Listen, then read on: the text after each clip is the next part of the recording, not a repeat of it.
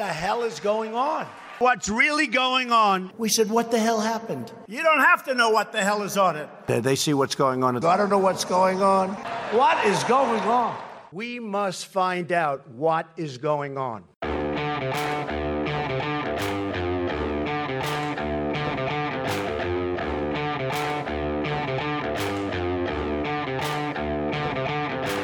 Hi, I'm Danielle Pletka. I'm Mark Thiessen. Welcome to our podcast, What the Hell? And I mean, what the hell is going on? You say that more empathetically every time we do a new I know, because I feel that way about pretty much everything. So what are we talking about? We're talking about Michael Flynn. There's a whole lot to unpack here. Michael Flynn, former national security advisor for, I think, 23 days in the Trump administration. He pled guilty to lying to the FBI as part of the Mueller probe, and the Justice Department, as part of its review after the Mueller probe ended up showing us that the whole Russia collusion thing was a conspiracy theory, the Justice Department has been going back and looking at how we got to this place. And the Attorney General asked Jeff Jensen, who is a U.S. attorney for the Eastern District of Missouri, 10-year veteran of the FBI, 10-year veteran as a federal prosecutor, to look at the Michael Flynn case. And he came back with a recommendation that the charges be dropped and laid out a pretty compelling case of FBI misconduct in the case of Michael Flynn. A lot of these stories, whether it's the Russia collusion story or it's the Michael Flynn story, give me that there but for the grace of God go I story.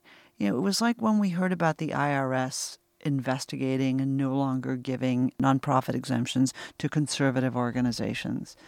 Sometimes the power of government against the individual feels so untrammeled. Yes. That it's just, it's an everyman story. And in some ways, I think, coming back to Michael Flynn, despite the fact that I disagree with him on many, many things. As do I. I think that is where you feel that fear, that if I get crosswise with one of these people, and you and I have both had this happen just even in the public square, if I get crosswise with one of these people, they have immense power to destroy my life. Yep. No, I agree with you 100%, Danny. And look, we'll talk about Flynn specifically in a moment, but just on the broader issue, and you brought up the IRS, there's a real concern that the previous administration operationalized the federal government to go after its critics.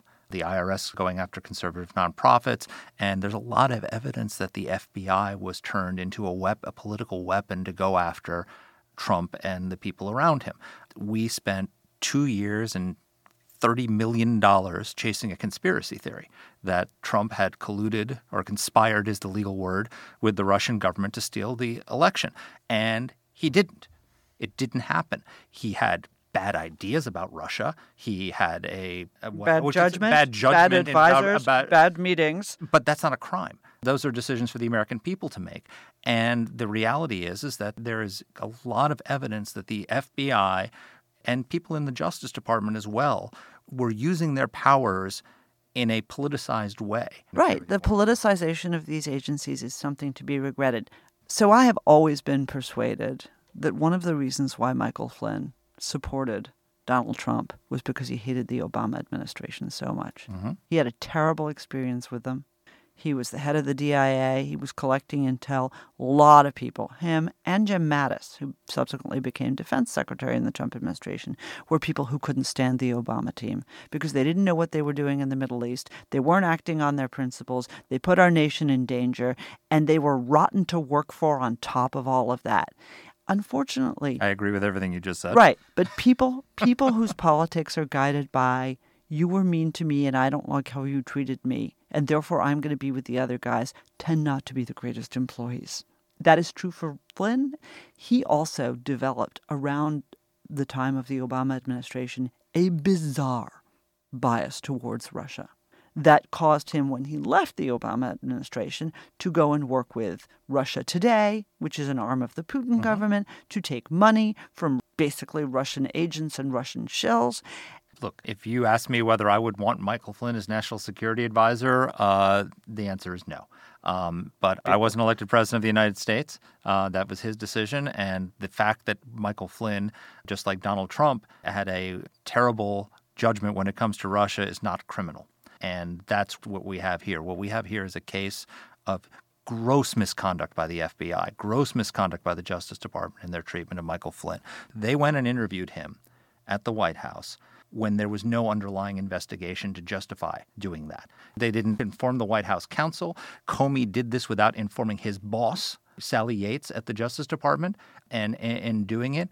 Notes that were revealed the day of the interview by Bill Priestap, who says, transcript of what he said, what is our goal? Who's an FBI agent. FBI agent. His notes and his conversations with the FBI people who are going to interview Flynn. What is our goal? Truth admission or get him to lie so we can prosecute him or get him fired? I'm sorry. That's not the job of the FBI. That's horrifying. It's not your job to do that. And that interview should have never happened. And when it did, they broke multiple rules. They didn't tell him that lying to the FBI is a criminal charge. But I want to point out one more important piece of information. Just because the FBI did the wrong thing, just because the Justice Department did the wrong thing, just because this was an outrageous abuse of power, doesn't mean that Flynn wasn't a liar. Why did he get fired from the White House? Because he lied to the vice president about his meetings with the Russians. He lied to Sean Spicer about them. He lied to Reince Priebus about it. That's what got him fired.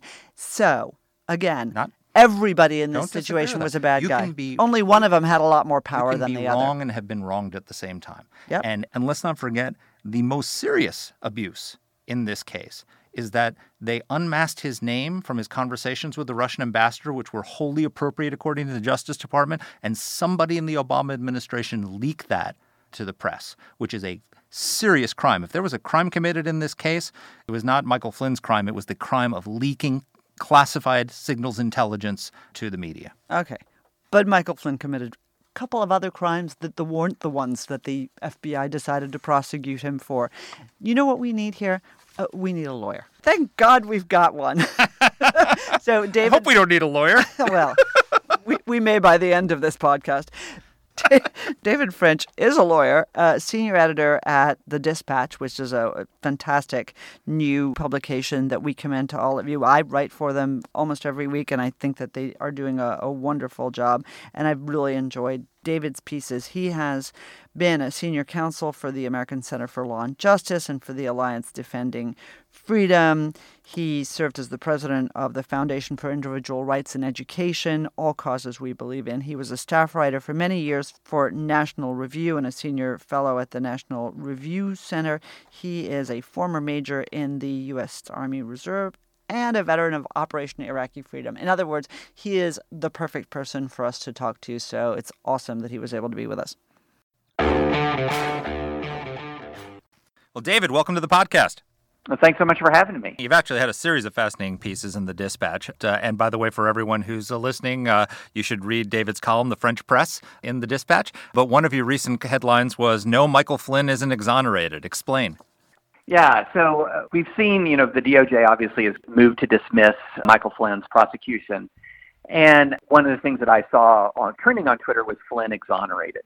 And what I wanted to point out in my piece is that there were multiple aspects of the Flynn prosecution. This case was not all about lying to the FBI piece of it. The story of Michael Flynn is sort of a long and winding story that involves not just lying to the FBI about some mythical Logan Act infraction or alleged mythical Logan Act infraction. I think he was also, during the campaign, working as an unregistered foreign agent for the Turkish government. There's substantial evidence that he committed federal crimes, and he entered into a plea bargain for one of the crimes that he could have been charged with, the lying to the FBI. And in exchange for entering into this plea bargain, he agreed to cooperate, and the Department of Justice did not charge him with other counts under other statutes that it could have charged him. And so when the DOJ drops an entire case because it believes that one aspect of its case is tainted, that's not an exoneration. There was a much larger picture here. And so I think that the focus on the DOJ's conduct, and in particular the fateful interview of Flynn on January 24th, 2017, while important and while it is worth peeling that onion, it is not the entirety of Michael Flynn's alleged wrongdoing. And to say that the FBI may have treated him unfairly in that circumstance does not exonerate this man from the other unlawful conduct, that there's substantial evidence, including his own admission that he committed to this. David, but wait, will you let me interrupt you? Because what I want to do is actually take a step back and just reorient people into what happened. And then we can circle back to the Logan Act, which is really sort of the first thing. Take us back in the Wayback Machine to, where this all starts. Flynn is an advisor to the Trump campaign in 2016. Trump is elected, and Flynn becomes the national security advisor, and then pretty much everything goes south from there. Just what are the outlines of the story? Yeah, this actually goes back to the Obama administration. So you have Michael Flynn coming out of the Bush administration as one of the heroes of the Iraq War. A lot of people don't know this, but he was instrumental in creating one of the most ruthlessly efficient intelligence gathering machines ever seen in counterinsurgency warfare. It was indispensable in turning the tide during the surge. And we used the fruits of Michael Flynn's labor when I was in Iraq in 2007, 2008. He clashes with the Obama administration, eventually leaves the military, and retiring generals tend to take, various different kinds of paths in their career. I mean, some join corporate boards, some get TV commentary gigs, some join think tanks. Well, Michael Flynn kind of, in the zigzag of life, kind of zagged the wrong way. And so one of the things he did is in 2015, he took a substantial sum of money from Kremlin-affiliated entities, showed up at an Russia Today dinner where he was with Vladimir Putin. I believe he took almost $70,000. And in 2016, he had a company that capitalized on his national security experience for clients, and they took a client that paid him more than $500,000 to advocate for the interests of the Turkish government. And he was doing that during 2016 while he was a foreign policy advisor for the Trump campaign, and a guy who was really instrumental and key in the Trump campaign. So he'd taken this Russian money. He was taking large sums of Turkish cash. In fact, on election day, he wrote an op-ed in The Hill advocating the Turkish government's position on the extradition of a Turkish dissident, this imam whose last name is Gulen, who the Turks believed was behind a coup attempt against Erdogan. So Flynn comes in to the national security advisor position, having worked as an unregistered foreign agent right up until the election. And at the same time that there is substantial evidence of Russian interference in the election and substantial evidence that the Russians had interfered specifically to assist Donald Trump, he had taken large sums of cash from Russian-affiliated entities. So we're talking about a guy who'd made a lot of very bad choices walking into the national security advisor position. In that circumstance, there's an open counterintelligence file on him. There is a Logan Act investigation. We can talk more about that, which I think the Logan Act investigations are bogus. I think the act is unconstitutional. There hasn't been a prosecution under that law since, 1850-something? I don't think there's ever been a conviction. And so there is an open investigation of him, counterintelligence, Logan Act. There wasn't a Logan Act investigation, though, David, right? I mean, they had determined that Flynn he was cleared of any involvement in a conspiracy with Russia, which is what the investigation of him was, and they had determined to close that investigation, but hadn't yet closed it, and then they came up with the Logan Act pretext, but they had never opened a new investigation on the Logan Act. So there wasn't a Logan Act investigation. Well, there wasn't. I don't think that you're going to find paperwork that says, here's our Logan Act investigation, but that was the pretext. Yeah. Yeah, and just to remind everybody, the Logan Act basically suggests that a non-government official cannot negotiate or conduct foreign policy, if you will, with a foreign official, and that is a violation of the law. Is that a rough summary? That's a rough summary. And it can't purport to try to bind the United States to any action, that's exactly right. No diplomacy as a private citizen. And there are a lot of constitutional problems with it. There are a lot of practical problems with it. And the idea that an incoming national security advisor cannot talk to a Russian ambassador about an issue that he's going to deal with immediately upon assuming office as a national security advisor, I think is ridiculous. Yeah. We all came up with the same word. Yeah, exactly.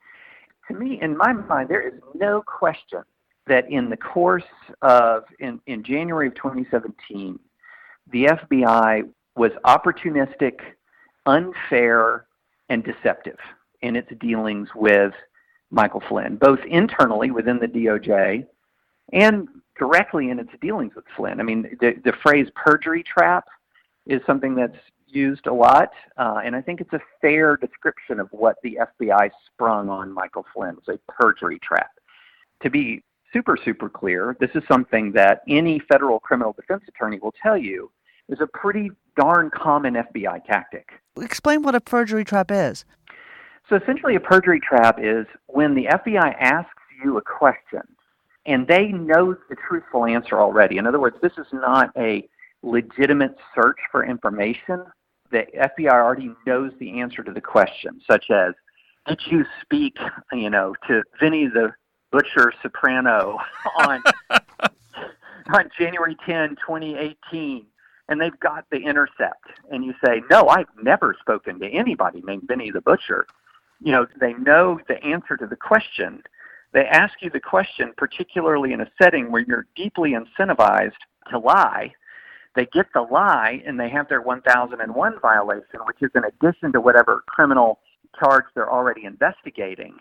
And immediately that 1001, that this is a provision of federal law that prohibits lying to the FBI in this circumstance, that becomes a club that the FBI can then wield against the defendant to provide additional leverage and plea bargaining, et cetera, et cetera. And so this is something that happens relatively frequently. And when it's getting a bad guy, like, it really is somebody like Vinny the Butcher, then... As opposed to a decorated military officer. Right.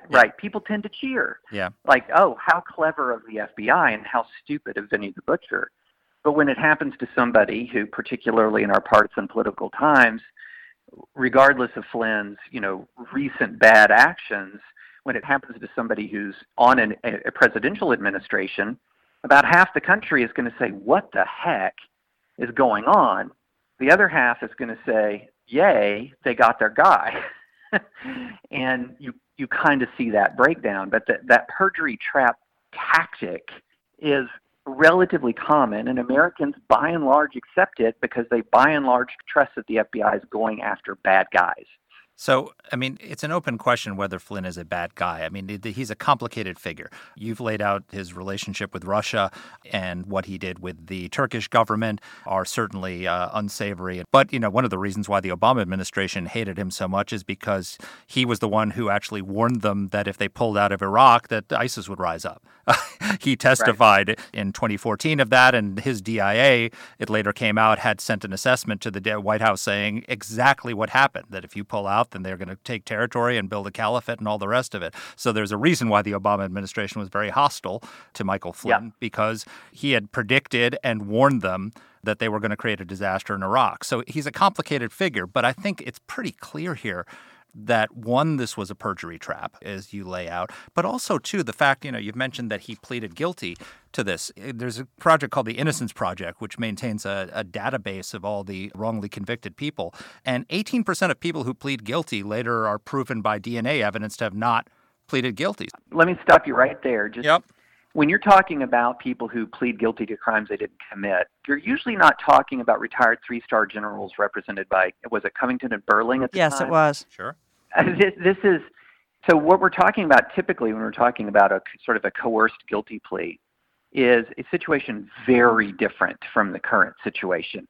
And I think what happens is people who cite those statistics are shoehorning in things like, hey, there was an 18-hour interrogation in the basement, and they threatened him with a first-degree murder charge, and manslaughter was his way out. And that's very different from, he's represented by some of the most capable lawyers in the entire United States of America. He is one of the more sophisticated operators in the American military and extremely sophisticated in the ways of American politics, and he pleads guilty to one charge out of multiple that could have been brought against him in exchange for cooperation. That's all very conventional. But let me push back. Let me push back on you a little bit. I think we mostly agree rather than disagree on the Flynn case, but let me just push back on this for a second. So James Comey, he didn't inform Sally Yates, his boss at the Justice Department, that he was going to conduct this interview.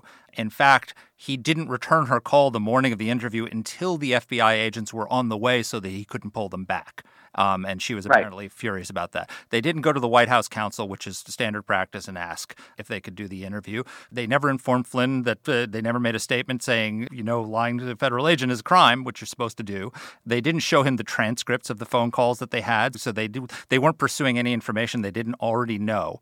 And also, the agents, according to the motion that the Justice Department filed, the agents who interviewed him didn't think he was lying. It was Comey who pushed back and said, well, I don't know, it's a close one. So even the people contemporaneously talking to him didn't think he lied, and they were having a debate as to whether there was even a crime committed. Right. So that's why my position has been drop the 1001 charge and pursue the foreign agent charges. But I will say this, let me sort of channel the federal criminal defense attorneys that are perhaps screaming into their headphones right now. Everything you've described about sort of like how the FBI engaged in subterfuge and essentially a word that I used in one of my pieces was tricked him into a sense of ease and comfort and then snapped shut the trap. All these criminal defense attorneys are saying, yeah, that's what they do. That's not been held time and time again not to be a violation of his actual rights as a criminal suspect. But I agree with you. All of that is nefarious. And even though, there have been people who've tried to strain to find justifications for this conduct, I'm unconvinced by that. However, one of the things, and I think one of the reasons why Judge Sullivan has been so angry at Flynn is he knows the full picture, that an array of charges could have been brought against him. And in exchange for not bringing that array, he pled guilty to one of the array and agreed to cooperate. And by dropping one of the array of charges that could have been brought against him, should not, in my view, end the case against him. That's my issue. And an interesting factoid is if, in fact, the DOJ succeeds in dropping the case, and we can talk about the whole Sullivan aspect of this, in theory, a Democratic administration could come in and bring the FARA charges and the foreign agent charges against Flynn, which strikes me as something that could be quite destructive to our body politic, but also quite possible legally. And so, yeah, I think my issue here is not, we're going to agree a lot on the Logan Act 1001 aspect of this, but why has that suddenly become the totality of the case? And there's a tactical issue here that I think, or maybe the special counsel just frankly made a wrong decision.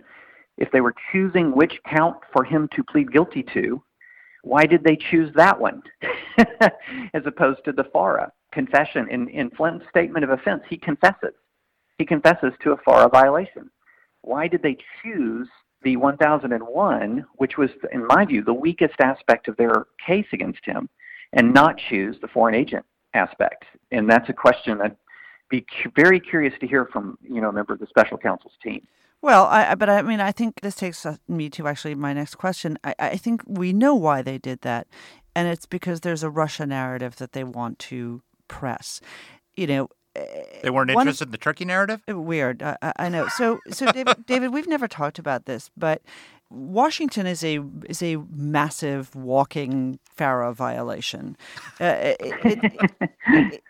prosecute a lot of people. That doesn't mean that it should be, or that it's okay, or that ignorance of the law is a defense. But the reality is, of course, that I would say, particularly when I was still running the foreign policy department at AEI or when I was on Capitol Hill, I would regularly get calls from people at think tanks and at law firms and at companies on behalf of foreign principals for whom they had not registered. In fact, I would say not registering is the norm. So the spate of FARA prosecutions that happened after Trump was elected have this sort of veneer of opportunism to them that is problematic. Listen, I want to ask you about this Russia narrative because I think it's hugely important. And I actually think this is where Flynn actually has shown unbelievably poor judgment and gotten himself into a lot of the trouble that he found himself in, aided and abetted by FBI officials who obviously had politics on their mind. Let's talk for a second about the unmasking. Right. Because, in fact, this is where a lot of this starts, is during the Obama administration, the conviction among certain senior officials that there's something untoward happening between Russia and Team Trump. And a lot of this centers on Flynn himself. So what happened there, and was that in and of itself okay? Yeah, so let's at least give a shout out to a concept that I think is often missed in a lot of the analysis of 2016, and that is the fog of war. When complex events are underway, it is very, very difficult to have complete situational awareness. And so in 2016, there was a complex series of events underway. And I make a strong argument that the Team Obama looked at this complex series of events and drew the worst possible inferences from them. But the complex series of events includes Russian active measures that are designed to disrupt the American election that eventually transformed into trying to some extent to assist Donald Trump's victory. Now, did that have a material effect on the outcome of the election? I tend to think not. But you do have a foreign power who's trying to interfere in the election, and it eventually morphs into apparently trying to have one person elected. You have a leading foreign policy advisor of that person who has taken tens of thousands of dollars as recently as the previous year from that foreign power.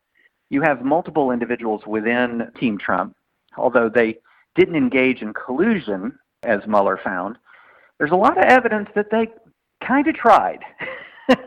You have... Or they at least showed unbelievably poor judgment in their interactions with Russians, that's for sure. Right. I mean, when you're taking a meeting with somebody who says, hey, I have information from the Russian government in furtherance of the Russian government's effort to help Mr. Trump, and you're like, yeah, let's have that meeting, even though it came to nothing, that doesn't exonerate your state of mind when you took the meeting. Or, so you have a lot of evidence of, and to varying degrees, they didn't have all this evidence in 2016, but they had a lot of issues that raised concerns. And so what then begins to happen? They begin to take a serious look at whether or not there is an active conspiracy or collusion. And then you drop into that mix the most malignant document that I can possibly think of in the modern history of American politics, which is the Steele dossier, so you take an already high degree of suspicion that's connected to actual facts, and then you drop into that this piece of oppo that was a subcontracted out, opposition research from a rival political campaign, Hillary Clinton's campaign.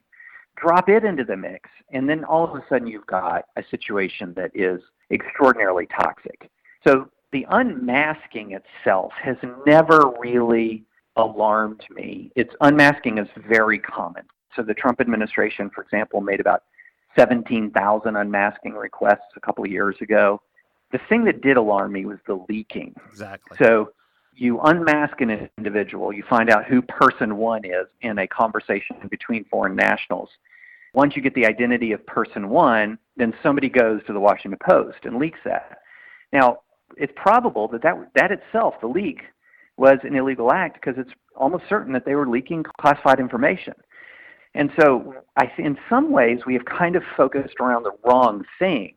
Unmasking is relatively routine. It's the leaking that, again, poisoned the political discourse and furthered this narrative of active collusion, which then was put on steroids when the Steele dossier didn't leak. I mean, BuzzFeed just plopped it into the public square.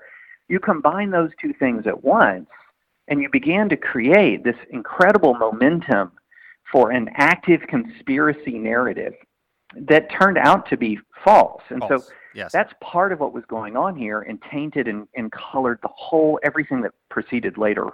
Yeah, I agree with you 100% that the leaking is the crime, and certainly much more serious than anything Michael Flynn is accused of having done. But, a couple of things that we have to emphasize. 2-year Mueller investigation, no evidence of conspiracy between anyone in the Trump campaign and the Russian government. So yes, we can go back to that meeting in Trump Tower, and really bad judgment and shouldn't have happened. But look, there was no conspiracy between the Trump campaign and the Russian government, full stop, according to the Mueller probe. Second of all, when Flynn was interviewed, the FBI had already concluded that they were going to close the conspiracy case against him because of an absence of derogatory information in their eyes. If they've already concluded that he wasn't conspiring, then why sit down with him and talk to him about the Russian ambassador? And then you have Obama officials who, we've now got the list of unmasking. Well, there's only a small universe of people who have access to the intelligence that Michael Flynn was on that call. It's only 8 people that had that unmasked information. So that's your list of suspects in the crime, right?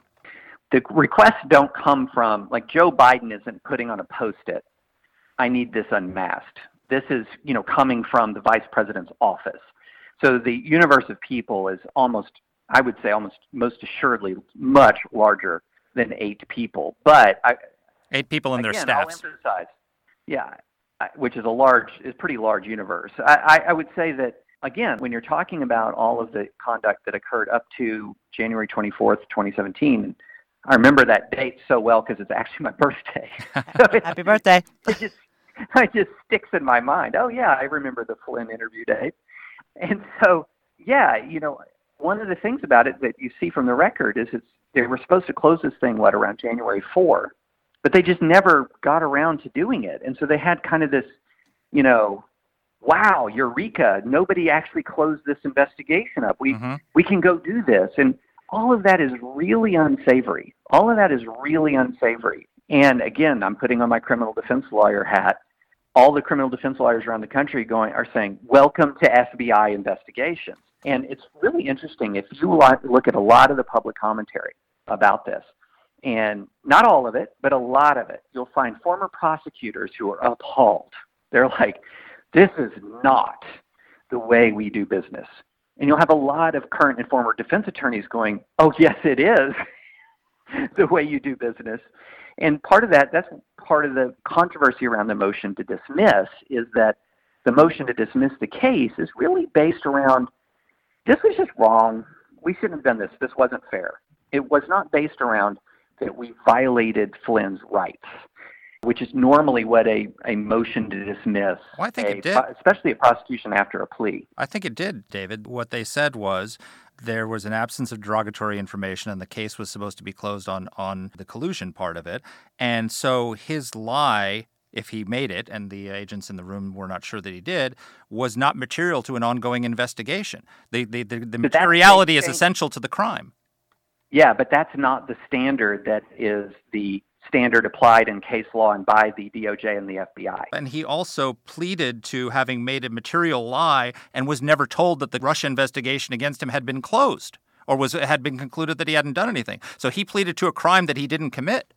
No, that's a legal argument that is as a violation of his rights. If I'm a criminal defense attorney and I make that argument and ask a court to dismiss a case on that basis, and it's as the defense, okay, not as a prosecution exercising prosecutorial discretion. That's the point from defense attorneys. I'm losing that motion because the definition of materiality is not the definition as the way the DOJ applied it in that motion to dismiss. That's why you have so many people who have said, wait a minute, this DOJ motion is completely abnormal and unusual. It's not because Flynn was treated fairly, but because the legal argument and the standards that the DOJ is applying, that's what defense attorneys have tried to get to be applied to FBI conduct and failed for a very long time. And so that's what I say when I say that his rights weren't violated. It's not that there isn't an argument that his rights weren't violated. It's the legal standard has been very, very pro-prosecution on that materiality point for a very, very long time. That's been pretty settled that materiality element is not interpreted the way the DOJ interpreted it here. So that's one of the reasons for controversy. And I think a lot of people who don't pay close attention to this, when you hear unfair, and I agree, I totally agree. When you hear unfair, they think in their mind illegal. And those are different concepts. Yeah, especially when it comes to the FBI. So there's a lot of controversy about this motion to dismiss because of the why, because it's so uncommon. What do you think is behind it? And then I want to ask you about Judge Sullivan. I think there is an enormous amount of political momentum on the right Let me put it this way. The exoneration of Trump has been over-interpreted into that there was nothing to investigate and that no one did anything wrong. Now, we do know that no one did anything unlawful with regard to Russia, but it's been interpreted to this was a giant witch hunt that uncovered nothing meaningful at all. That's the over-interpretation. You're now into the vengeance cycle. And I think a lot of people have sort of taken Flynn, maybe more than any other person, as the sort of the symbol of the FBI's overreach and the special counsel's overreach. So I think he is a symbol beyond, in importance beyond his actual role and his actual, as I said, his actual innocence of criminal wrongdoing. And so there's an enormous amount of political attention to Flynn that does not apply to Manafort or to Roger Stone or to Michael Cohen, to other individuals caught in all of this. And so it is hard for me to read that document in all honesty and not see the heavy hand of political influence, to read the DOJ's motion. And I think one of the reasons why Sullivan is so angry is that, look, 80 to 90% about what we know, we've known for some time about the Flynn prosecution. And in fact, in December 2018, Sullivan was so concerned about what he read in the Flynn defense team's briefing that he called a hearing to essentially say, are you sure you want to plead? Because I'm new to the case. I'm brand new judge onto the case. The original judge recused himself after he took Flynn's guilty plea. And he says, are you sure you want to plead? Because I'm going to give you an opportunity right now to withdraw the plea. He swore Flynn in, put Flynn under oath again, and Flynn walked through his confession once again. And then the judge says very clearly, so I just want to be clear that you could have been indicted, or he's talking to the prosecution, that Flynn could have been indicted on, another case that had recently been filed by the DOJ. And they said, yes, he could have been indicted, but we have this plea bargain. He's cooperating. And so a lot of Sullivan's fury, I think, is related to that December 2018 hearing where he said, I'm giving you a chance to withdraw this plea. And I'm not going to be in the business of letting someone, be sentenced who's not guilty of the crime. And so I think that people are forgetting that he had this whole second bite at the apple based largely on many of the facts we've already talked about. And he chose not to take it. And Sullivan, I'm sure you guys have heard this by now, is, I'm trying to think of the right description. He has his own mind. He can be famously difficult to deal with, especially if he feels like counsel is not being straight with him. And so I think that explains a lot of what's going on here. Okay, and I think that's actually a great explication and much more than most people have accorded to understanding where Sullivan is coming from. On the other hand, just speaking as a member of the public, the notion that the guys who are prosecuting me, in this case DOJ, decide that they no longer want to prosecute me, and that the judge turns around and says, and calls BS on them, and then goes and appoints another person who's already got established opinions that are shared with the public on this issue and goes after him. This seems to me to be truly a perversion of the way the justice system should work. Am I just confused about how things are? Well, there are two holy crap moments here. That would have been a good name for this podcast too, by the way, Mark. There might even be three holy crap moments. So holy crap moment number one was the dismissal motion after a guilty plea and a reaffirmance of the guilty plea without really an argument, the arguments that are classically used to dismiss a criminal charge against somebody who's pled guilty and reaffirmed that plea. Now, it's totally different if you have a situation where they say we have Brady and exculpatory information, et cetera, but this was a very different motion from that. And so that was holy crap moment number one. I'm not going to say unprecedented. I'm going to say not many precedents for that. And then holy crap moment number two is the judge saying, not only, hey, I invite amicus briefs, but I'm going to consider using my contempt power to nail Flynn for perjury. That is something I've never seen before. So that was sort of, if the first one was holy crap all lowercase, then the next one is holy crap all caps. Because I've never seen that. And it wasn't, the amicus brief part is what people have focused on, which is, to me, the less interesting aspect of this. The more interesting aspect of this is his contempt threat, because a contempt of court charge really rests with the judge. This is when it removes things from the prosecution. This is the judge removing prosecutorial discretion potentially from the prosecutor. And he's saying, hey, wait, I swore in Flynn. And under oath, he said A, B, C, and D. And he's now backing out on that. Did he commit perjury in my court? That's the sort of all caps holy crap. And then number 3 is the D.C. Circuit immediately taking up this question and asking briefing on it, which is, again, lower caps holy crap, because that's somewhat expected in this circumstance. So you've got 3 things that are unprecedented. And a lot of this are either nearly unprecedented or entirely unprecedented. Well, there's a substantive legal argument here, and that is Rule 48 of the Federal Rules of Criminal Procedure does not give the prosecutor the unchallenged ability to drop a case.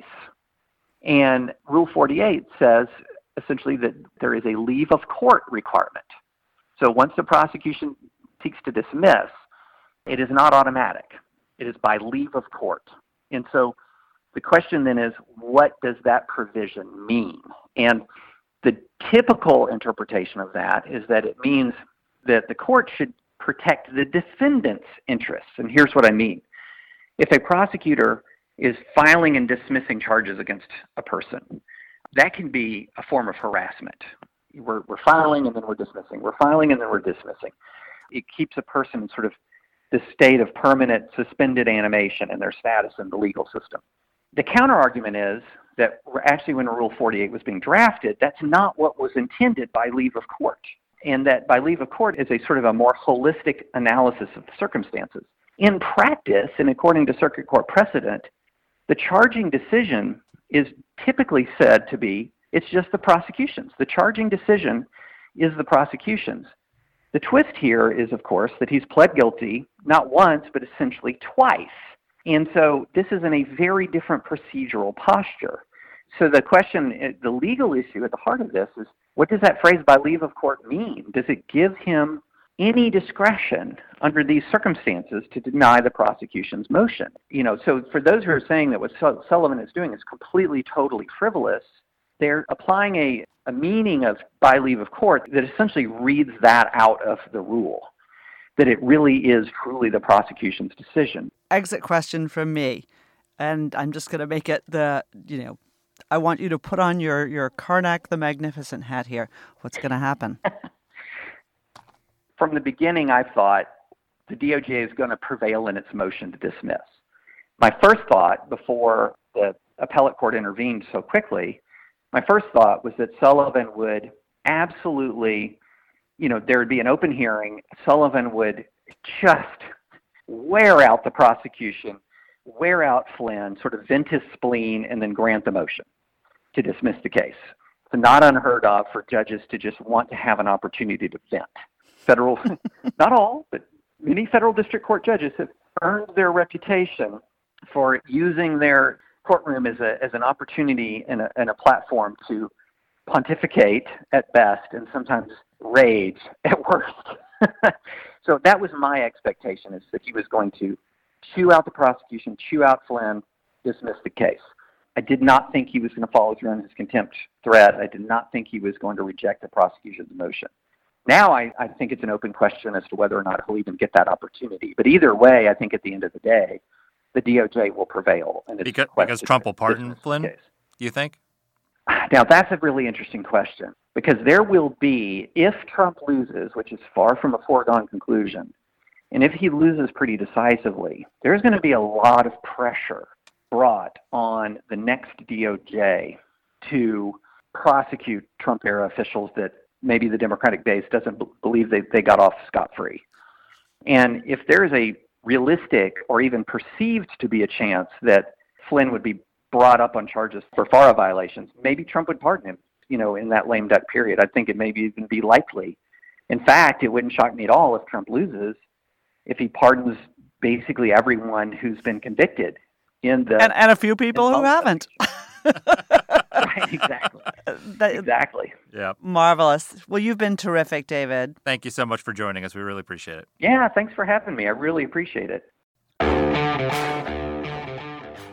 So one of the things that's been fascinating to me in the wake of all of this scandal, and it is a scandal about how the FBI behaved, is that bygones are so incredibly bygones. You saw that the president was asked whether he would rehire Michael Flynn. He was like, sure. I was like, wait a minute, didn't you fire him for reasons having nothing to do with the whole prosecution because he lied to your vice president? Is that all just, water under the bridge? Yeah. I mean, look, you don't have to think that Michael Flynn should be in government to think that Michael Flynn was wronged. Right. And I don't think that Michael Flynn should be the national security advisor. As I said in talking to David, I think he's a complicated person who did a lot of good things in his career in the military, who was a very good director of the Defense Intelligence Agency, who predicted the disaster that Obama wreaked in Iraq by withdrawing before it happened, but who also got cozy with Putin and with Erdogan. And with Erdogan, and just again, complicated figure. But just because you're a complicated figure, just because you show bad judgment, doesn't mean that the FBI should be weaponized against you. So we didn't talk a lot either with David or in our intro about the whole Erdogan-Fethullah Gulen story. So just to sort of read people in very, very briefly, Fethullah Gulen ran a very large group of educational institutes throughout Turkey. He is an Islamist, not a terrorist, not a supporter of terrorism, but he is a very enthusiastic Islamist. And he was very close to Turkey's quasi-dictator now, Recep Tayyip Erdogan, but then he turned on him because he didn't want somebody around him who had so much power. Gulen leaves and comes to the United States, a testament to how, our country is an open one, and there's a coup attempt in Turkey. Maybe it was real, maybe it wasn't, and 10,000 Gulenists or alleged Gulenists are rounded up. In steps Michael Flynn to take money from agents of Erdogan to help get Gulen extradited and expelled from the United States to Turkey. I mean, what the hell lack of judgment for the former head of the DIA who must know absolutely how bad Erdogan is that he did that. Well, bad judgment, one, on doing that, but also, two, this is a problem I see all the time in Washington, which is, look, there are two career paths you can take once you leave government. One is you can go and be get a column gun. You can get a column at the Washington Post. And you can work for whoever you want and take whoever's money you want and register for it and that. Or you can go back into public service and serve at high levels. You can't do both. I mean, Paul Manafort wouldn't be in jail today if he hadn't run the Trump campaign. If he had just gone and kept his lobbying business, nobody would have known, nobody would have cared what he was doing. But he wanted to have it both ways. He wanted to be back in the spotlight, be back in charge, run a presidential campaign, maybe serve in the White House, but he also wanted to have his lobbying business. It's like, you got to make choices in life. You're either a hired gun or you're a public servant. You can't be both. And Flynn Michael Flynn was trying to be both a public servant and a hired gun at the same time. But also a hired gun for the most unsavory people. I mean, that, I have a lot of sympathy with people. Well, the argument against that, Danny, is that, yes, I agree with you that Erdogan is unsavory. I'm not an Erdogan fan. I don't consider personally Turkey to be an ally in the small a sense, but they are an ally in the capital A sense because they are a member of NATO. And so you, as from a lobbying perspective, you can just say, well, I'm lobbying for a NATO ally. And what about Russia? Less so. Yeah, less so. Not a NATO ally last time I checked. So, I mean, look, it all comes down to a bunch of questions. If you want to focus on Michael Flynn, you are going to find a very flawed character and someone who may have done things, in fact, as David said, that were illegal. But those were not the things that the Justice Department decided to prosecute him on. And so, they hoist their own petard potentially, but at the same time, we recognize that he was treated in a way that no American should be treated by the FBI. And those text messages between those two agents having an affair were just disgusting. Yes, absolutely. And the way the FBI handled the investigation of Flynn and the interview of Flynn was equally disgusting. But again, this is part of and to wrap this up, this is part of a larger, the reason why this is resonating, it's not because people are defending Michael Flynn because he's a good guy, though some people say that and seem to believe that. I don't agree with them. But because this is in the larger context of what was a now 3-year effort to destroy Donald Trump with false charges of collusion with Russia.